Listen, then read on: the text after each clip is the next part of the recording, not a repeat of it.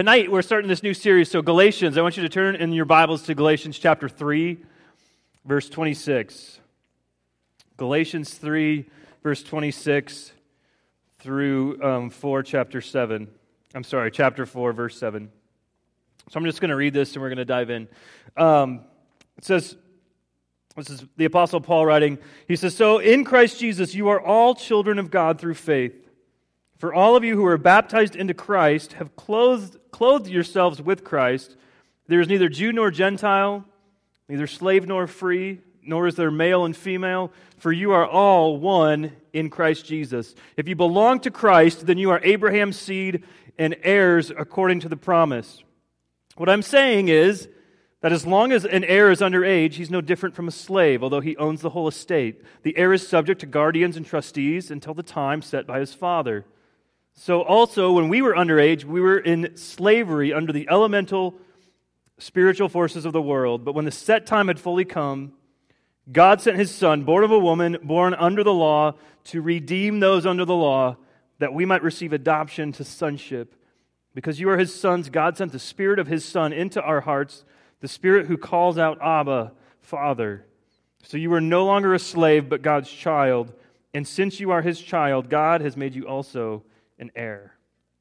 So, as Eli said, and we read the Lord's Prayer already earlier tonight, for the next couple of weeks, we're going to be looking at the topic of prayer and sort of thinking about how do we pray, but also what do we pray. And it's also, I think, a great thing. Tonight was the first night Hannah started that little prayer meeting. She talked to me about that last week. I'm really excited about that as well. Let me start off with these are some pretty bold statements about prayer. I don't know who coined these first. These are not in the Bible. But I'm going to say this, that if you're a Christian, prayer is the key to everything that you sort of say or do as a Christian. Prayer is the key to everything in your life with God. And that's maybe sort of a radical statement, but I have some other things here that's just sort of a list about prayer. Only through prayer can you know who you really are, like your true identity. It's in prayer that you're like sort of first able to see yourself for who you are, because suddenly when you're in the presence of the one true God, the Almighty God, in prayer, you're conversing with this God who made everything. Suddenly you start to just see yourself for who you really are. There's no pretending. There's maybe arrogance with our friends, or we all have the person we would like to be. And sometimes we even sort of deceive ourselves, and we go on, I think, living our lives at times like that person is who we really are. But it's really only in prayer that we see the real us. I mean, I know that, which is maybe why some of us are scared to pray sometimes. It's because we see the real us. But only through prayer, number one, can you know who you really are. Secondly, only through prayer can you change yourself. So St. Augustine, I don't know if you've ever heard of this guy, but St. Augustine said that what really makes you who you are is not so much what you think or even so much what you believe. The primary thing that would tell people who you are is what you love. What do you love? Like if somebody looked at your life and saw what you really loved the most, that would be the most telling about who you are. So for example, you may say, I'm a Christian, I love Jesus, and I live my life according to what the Bible says or how Jesus wants me to live. That's who I am. But what's really most important in your life is to be in the popular crowd. Or what's really most important to you is to be accepted by a certain group at school, or to be liked by a certain guy or girl, to be cool in the eyes of others. Maybe it's something else for you. But only through prayer do we see, or do we really start to change ourselves. So it's what you love. It's really not so much, like I said, even what you do at times. Sometimes we're really good at playing the Christian game, and we know all the right answers, and we do the right things. But it's not, like I said, it's not just about what you think or even about how you behave. What do you love the most? Like even deep down, what are the deepest, darkest things that you love that people maybe don't even know that you love? That is who you really are. But in order to change those things, it comes down to what you worship. That stuff all is about what you love, is primarily about what you're worshiping. And so again, we can come here and play Christian on a Wednesday night and sing songs, but maybe we go, really, what I worship most is is being good in my sport or being good in whatever, or my academics. And my goodness, I have to get straight A's, and my parents have expectations for me to get straight A's, and if I don't, all of those things are things we love. So only through prayer can you change yourself. Only through prayer can you know God. So we know that there's a huge difference between knowing about God and knowing God, right? That anybody in here know an atheist? There are plenty of atheists. Yeah, a lot of you know someone who know all kinds of stuff about God. But they don't know God, nor do they probably want to know God. But there's a difference there. And so you really only come to know God through prayer. Why? Because you're communicating with Him. And you don't really know someone if you don't communicate with them. And then finally, the book of Psalms. In the book of Psalms, we have like God's original prayer book. This was probably the prayer book that Jesus himself, he had many of the Psalms memorized, or he would just quote Psalms like just off the bat. Only through prayer can you access God's power and strength. So when you look at the book of Psalms, you see these writers, they're spouting off all these prayers. But if you look at the book of Psalms, they are relentlessly honest. They are so honest, and they're so much more honest than we tend to be.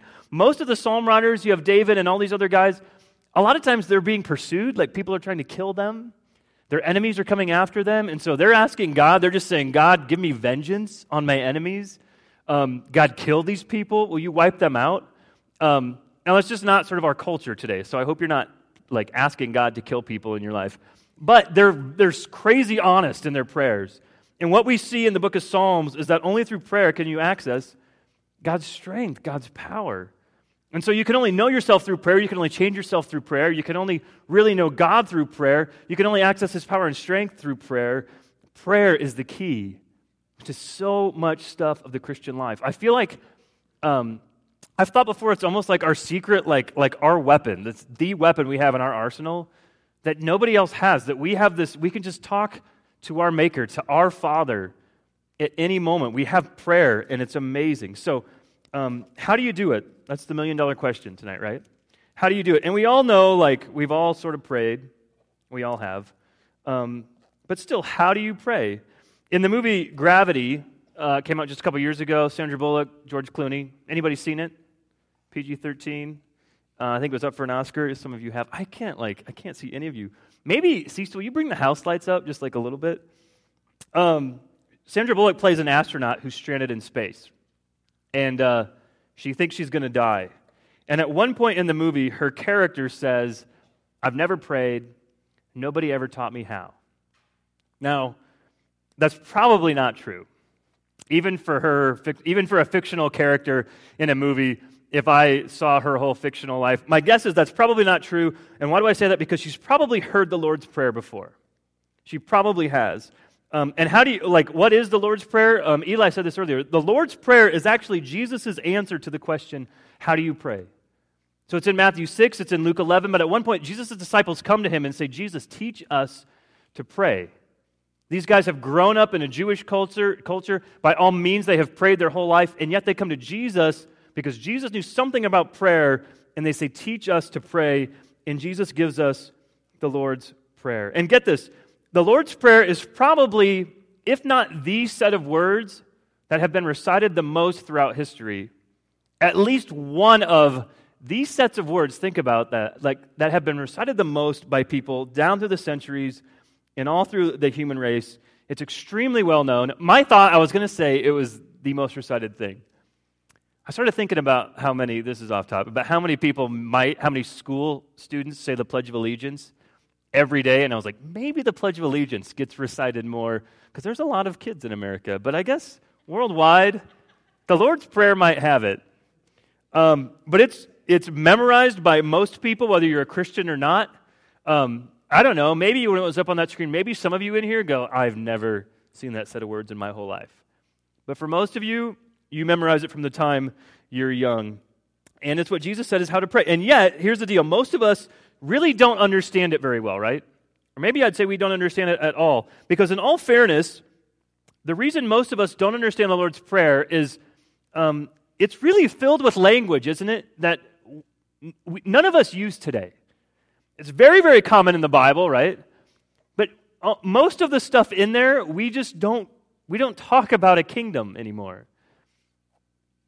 Forgive us our debts. I mean, we know what sin is, but we don't even talk about sin, let alone we don't talk about them as debts. There's all kinds of language that just doesn't, it's not what we use, and so it doesn't make sense to us.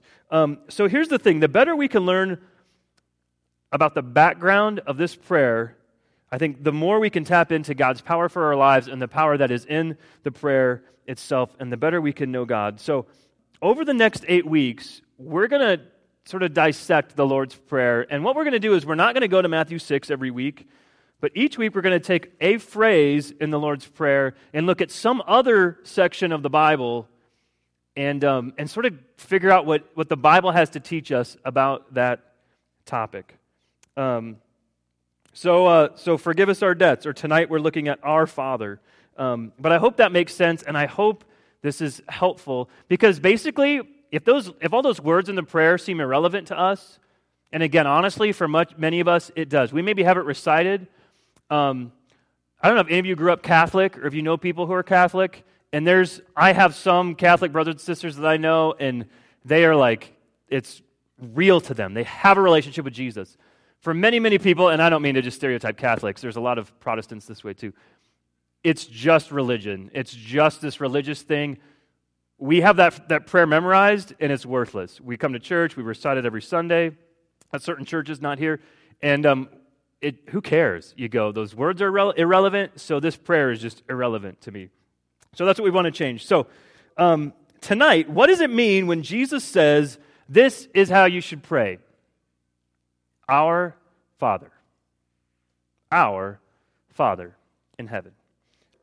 Jesus says that's how we should start the prayer. It's the basis for all the rest of the prayer. And so we're supposed to look to God like a father. Again, most of us have heard that before. Even that, though, I go, who uses the word father? Hannah, did you call your dad father today? Probably not. If we were in the times, if we were all in the movie Pride and Prejudice, we would go and we would say, Father, may I get you a snap, whatever, I don't know. We don't even use the word father today, do we? If we put it in our own language, this prayer would go, hey, Dad, which was awesome because Hannah, when we were praying tonight, I loved it. She didn't even know. She started her prayer and just went, hey, Dad, or something like that. And I was like, that's an honest prayer right there. Like approaching God like our dad. And maybe that's too irreverent. As we'll get to in the passage, Jesus throws out this word Abba, which sort of means daddy, or maybe more like papa. But we approach God and say, our Father. Tonight we're looking at this passage that I just read at the beginning, Galatians 3 and 4. And even that passage, pretty hard passage to get. A lot of stuff in there that's sort of biblical language and hard to make sense of. Here's what we find, though. In this passage, Galatians 3 and 4, we find basically like the climax of the whole Bible in this passage. I think the central story, there's a wonderful 2 verses in this passage that is the main reason Jesus came to earth, the main purpose he was here. Verse 5 says this, that he came to redeem those under the law, that we might receive adoption as sons and daughters of God. So we come to God and say, our Father, but what we're saying is we're talking about adoption, being adopted into God's family. So I'm going to divide this, hopefully, in the time we have left, into 3 sections about adoption. So the gift of adoption, just sort of what adoption is, the meaning of adoption, and the reason we can be adopted. All right, and then if we have time, I want to give you some thoughts on how to apply this to prayer. So the gift of adoption. First of all, adoption in the family of God, it's a gift, right? Anybody in here, and don't mean to put you on the spot, anybody in here adopted? Anybody? Maybe you're afraid. I see one hand. Nice. A few? Okay, there's like 3 or 4. Nice. What is adoption? Adoption means you are not, right, a particular person's child by blood. You were, in essence, sort of chosen by those parents to be a part of the family. So look with me at verse 26. You still have your Bibles open. Verse 26, chapter 3, Galatians. Jesus, right off the bat, says, so in Christ Jesus, you are all children of God He says through faith. First of all, this is not saying, now get this is not saying that everyone, this is saying that not everyone in the whole world is a child of God. You go, well, that's sort of narrow-minded. Doesn't this say everyone? So in Christ, you are all children of God through faith. Here's what I want to get at. Paul is addressing Christians here. He says you are all children of God, but you're children of God through faith. For all of you who are baptized into Christ have clothed yourselves with Christ. So in one sense, are we all God's children and God's our Father, the entire world? In one sense, yes. Take, who's Henry Ford, right? You might say Henry Ford is the father of the automobile. That's the kind of language you might use. You might go to Thomas Edison and say Thomas Edison is the father of the light bulb. In one sense, God forms us, He creates us, He knows us, He loves everybody. And the Bible even says that in certain places. In Acts 17, Paul says, he says, we are all God's offspring, meaning everybody. But that's not what Paul's talking about here. This passage makes very clear that it's really only those who are in Christ Jesus that are adopted into the family of God. Again, that shouldn't be narrow. That just means it's a choice. We're adopted into His family, but you are all children of God through faith. And not everybody has faith, has trust in Jesus Christ. So it's a gift. It's not automatic. Some people don't want to receive the gift of God. You all know people who don't, and we pray that they would. But therefore, not everyone is in God's, is a child of God in that sense. We're adopted into His family. But still, when you think about, if you know someone who's adopted or the people who are in this room, you have all the rights of that family's, what they own, what they have. I'm getting ahead of myself, but so let's look at the meaning. So that's sort of the gift. It's an incredible gift, but Paul's only addressing Christians here. But I guess I would say, he's trying to say, we're all one in Christ. We're all believers. There's neither Jew nor Gentile. There's neither slave nor free. It's not even male and female. In the Bible times, only sons were adopted. Only sons. It never happened for women. Was that wrong? Yeah, I don't know why it was that way back then, but if your children died and you had an inheritance and you were wealthy, you would only adopt sons. It's funny, in this sort of newer translation, in verse 26, the pronoun is switched from son to children. It says we're all children of God. But Paul has the audacity to sort of say, even women, back then you could never be adopted, but in God's family, you can be. Men and women, Jew or Gentile. Paul was writing this to a very, very Jewish culture. They were all Jews. The fact that Gentiles could be welcomed into the family of God when he was writing this was radical and would tick some people off. And they would go, those people are dirty and unclean. But, through faith, we can all be adopted. But so what's the meaning of adoption? 3 things here. To be adopted both back then in Bible times and today, at least now, spiritually speaking, means you get this. You get an inheritance.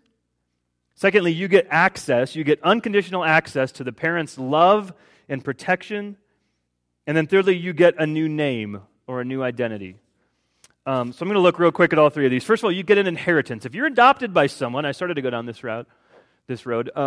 Even if you aren't the blood son or the blood daughter, if you're adopted by somebody, suddenly when those parents die, whether they were wealthy or not, you get what they had. You inherit what they had. And maybe that's divided up between other kids too, but you will inherit what they owned. So get this. Imagine you were adopted by Warren Buffett. And maybe you go, ugh, he's just old. That would be weird, and I don't want Warren Buffett to be my dad. But he's also like the richest man in the world, right? Or second, or maybe he's behind Bill Gates. I always go to Warren Buffett when it comes to rich people because he lives in Omaha, and that's crazy, and he's lived in this little modest house his whole life.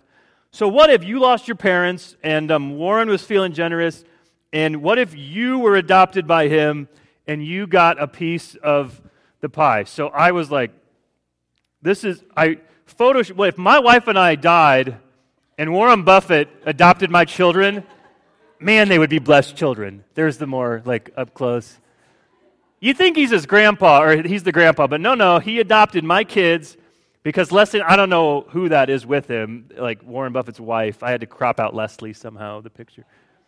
So that's Warren with his wife, his lady friend. I think he's married. But he adopts my kids. Do you know what my kids would get? I mean, seriously, what if you were adopted by Warren Buffett? Do you realize what that would mean for you? The guy is worth like billions of dollars. And part of that would be yours. Part of that would be yours. Look at verse 7, chapter 4, verse 7. So you are no longer a slave, but God's child. And since you are his child, God has made you also an heir. Because you know what?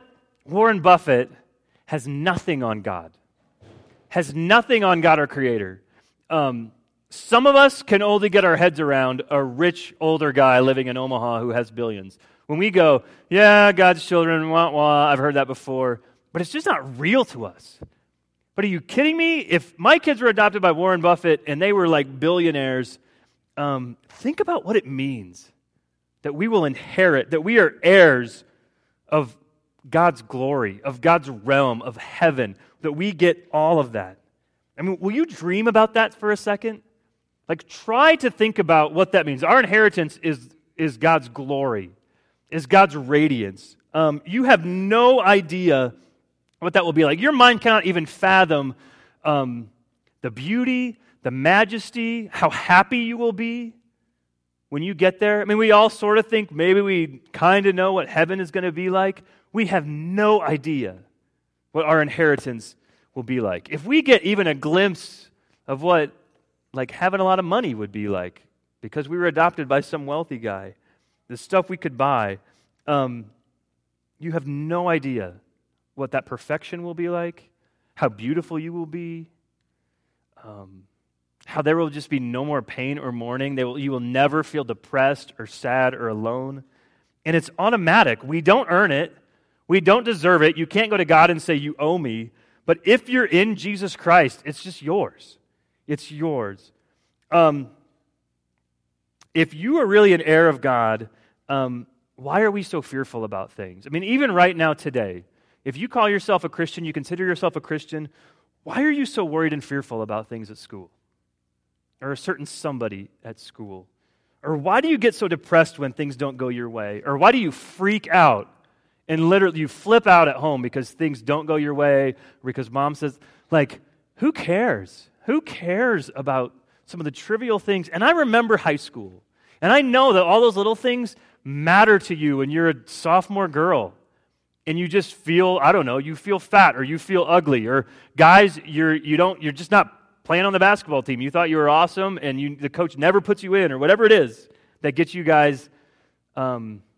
I remember certain people I just wanted to avoid, that I would like just get in a funk if that guy was like around me in the lunchroom or whatever.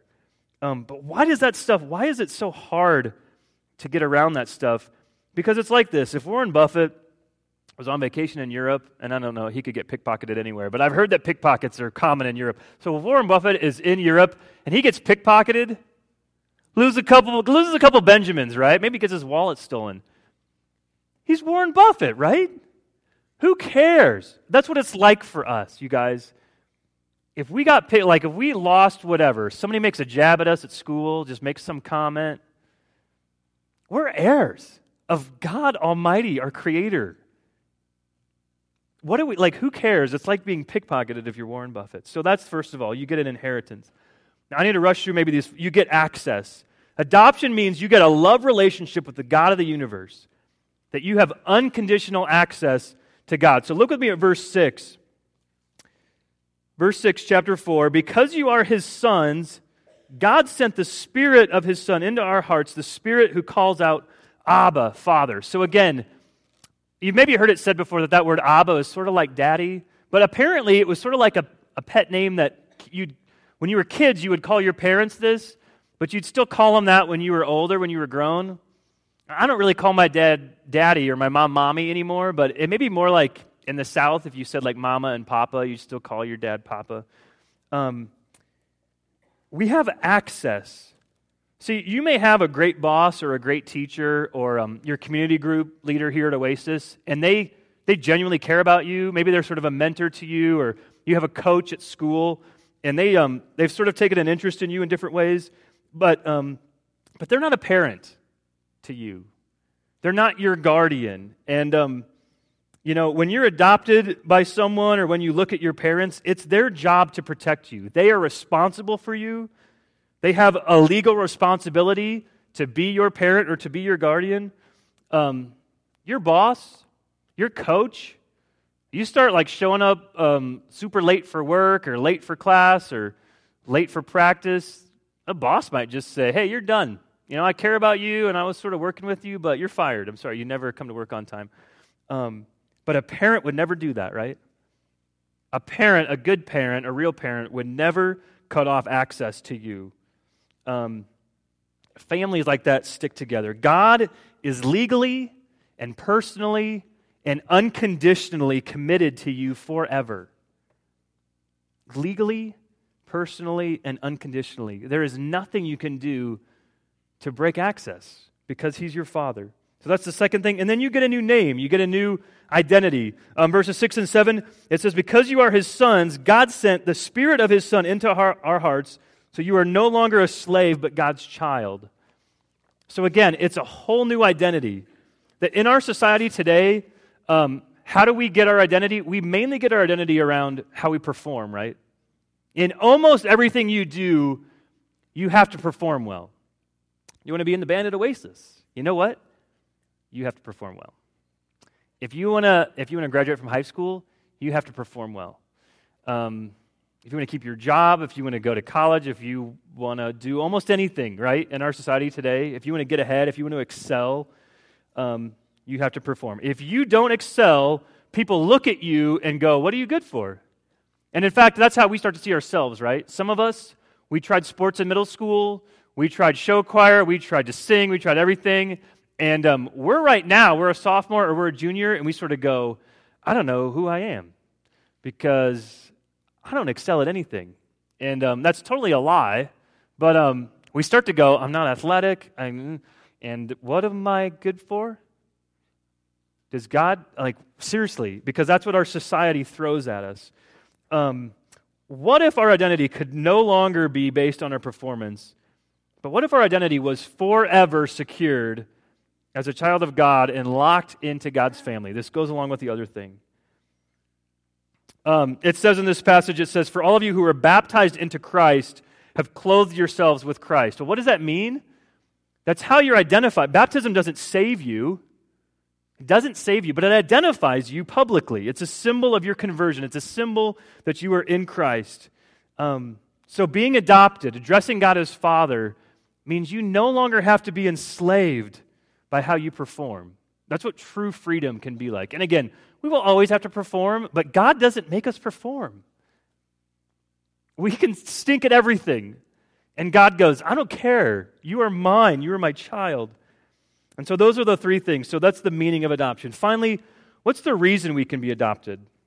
How can we receive this adoption? See, this is really the most important question. All of those other things, that's great, but how's this possible? How do we receive this adoption? Remember, first of all, it's a gift. You don't earn it. You don't say, God, you owe me. I've been a pretty good guy. I've been a pretty good girl. But how do we do that? Verses 4 and 5, if you still have a Bible open, look at verses 4 and 5. Maybe, I don't know if they're on the screens or not. This is a wonderful summary of how we do it. It's a wonderful, wonderful summary of the good news, of the gospel of Christianity. And it says this, when the set time had fully come, God sent His Son, born of a woman, born under the law, to redeem those under the law, so that we might receive adoption to sonship. He has two under the laws there. So He sent His Son, born of a woman, so Jesus came as a human being, born under the law. What is this under the law stuff? Here's the thing. So you and I, we owe God, right? You know that. We owe God. He made us. He's our creator. And so in a sense, we're under His rule. We're under His kingship. We're under His law, if you will. And we should be living for him, but we're not, right? We've rebelled against him.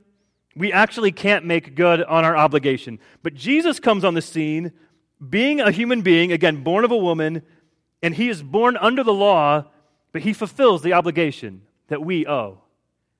He comes under the law, and he lives the life that you and I should have lived.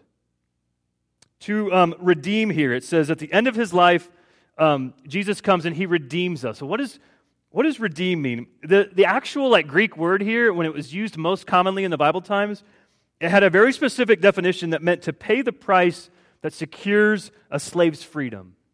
To pay the price to secure a slave's freedom. So how did Jesus pay that price, right? On the cross. On the cross, Jesus lost his prayer. He lost a prayer. Have you thought of that before? Jesus had a prayer turned down. You ever feel like you pray to God and he never answers your prayers? Jesus had a prayer turned down. Always, always, always, whenever Jesus talked to God in the Bible, except once, always, always, he would talk to God, he would address God by saying, Father. Father. He always, he did it like he says to do it in the Lord's Prayer. He always called him Father. He didn't say Lord Almighty. He didn't say, hey, you. At times he did call him Abba. He addressed him as Daddy. But over and over again, he said Father. He shows that he has this intimacy. He had this confidence with his Father. And Jesus' prayer life is always marked by this. One time, right? And maybe you know where this is. One time and only one time does Jesus go to his Father and not address him as Father. And it's on the cross, right? He says, my God, why hast thou forsaken me? Why have you forsaken me? He's still loving God. He says, my God, You're my God. He's still my God. He was still loving God. He was still obeying God. But he doesn't say Father. You know why? Because in that moment, the Father was not being a guardian. The Father is not protecting him in that moment. The Father is not showing him love. The Father is not there for him. The Father is doing what fathers are not allowed to do. The Father was abandoning Jesus Christ. Why? Why would he do that? Because Jesus got what we deserved. Jesus got what my sin deserves and what your sin deserves. Jesus got cast out of the family of God so that you and I could be brought into it. So that we could be adopted. Not only did Jesus live the life that we should have lived, but he died the death that you and I deserve to die. He died our death for us because of our sinfulness against a good and a holy God. Jesus lost the sonship that he deserved so that we could have the sonship that we don't deserve. He was cast out. He paid the ultimate price so that we could be brought in. And suddenly, when we think about that, your heart just melts a little bit and you go, wow, that's really true, isn't it? And it is. So suddenly you're not just obeying God because you have to, because you're supposed to. That's totally what we do all the time, right? And that's not freedom. And again, it's good to know you're supposed to obey God and to do the right thing just because you know you should. But freedom comes when the thing that you want to do or the thing that you delight to do is what you want to do. The thing that you're supposed to do is the thing that you want to do. And it's the way you're created to do things anyway. God offers us a spot in his family where we can call him Father. And I hope you know, how do you pray then? Real quick, you pray with humility, that you do not go to God and say, God, you owe me, because I lived a pretty good life, and I've been pretty good, and I've been keeping my act together, and so you owe me, God. Do you know why God can't answer that prayer for you? It wouldn't be safe for him to answer that prayer. You know why? Because if you say that to God and he answered that prayer, he would just push you along down the path away from him that you're already going on. Because when you say that to God, when you say, God, you know what, I've been living pretty good. I've been praying. I've been keeping my act together. I've been going to church a lot. So you need to do this for me now. Or how dare you present this bad circumstance in my life. We don't want God. We just want God's blessings. So we're not approaching him with humility. So you go to prayer in humility, You go to God with total confidence, knowing that He hears us, knowing that the only reason we can go to God and address Him as our Father is because Jesus went through all that He did for us. So you pray with humility, with confidence, and finally we can pray with intimacy. That talks about in this passage that the Spirit actually testifies with our spirit. That you know what the Holy Spirit's job is in your life? It's to give you an experience with God, like to experience God's love. And that sometimes for most of us happens very, very little. Which means, one, we need to tap into just the Holy Spirit more. We need to be more in tune with the Holy Spirit. But two, I think most of us, we radically underestimate what prayer could do in our lives. We don't pray radical enough prayers. We don't pray specific enough prayers. But my goodness, I hope every time you look at the Lord's Prayer, you guys, when we see that term, Our Father, we realize that came with a price, that came with a cost. And the only reason we can do that is because Jesus went through all that we did. So let's pray. God, tonight we finally see, for some of us, what it cost you. What it cost us to be able to come to you and say, Our Father. That Jesus was cast out of the family so that we could be brought in. That He took hell for us, that He took our death penalty for us. That you, God, you are our perfect substitute. And so, God, when you look at us, you always hear our prayers. And you always feel our emotions. Because, God, when you look at us, you do not see our sin anymore. You see the perfection of Christ. And so, God, we're in. If we're Christians, we're in. We know you. We're adopted into your family. And God, it is 1,000,000,000,000 times greater than being adopted by Warren Buffett. So God, make that true to our hearts. God, I pray that the Spirit, your Holy Spirit, would testify with the spirits inside each of us, our own spirits, God, that we are your children. And God, that we would experience that on a much greater level. God, thank you. Thank you, thank you, thank you for being a perfect Father to us. Amen.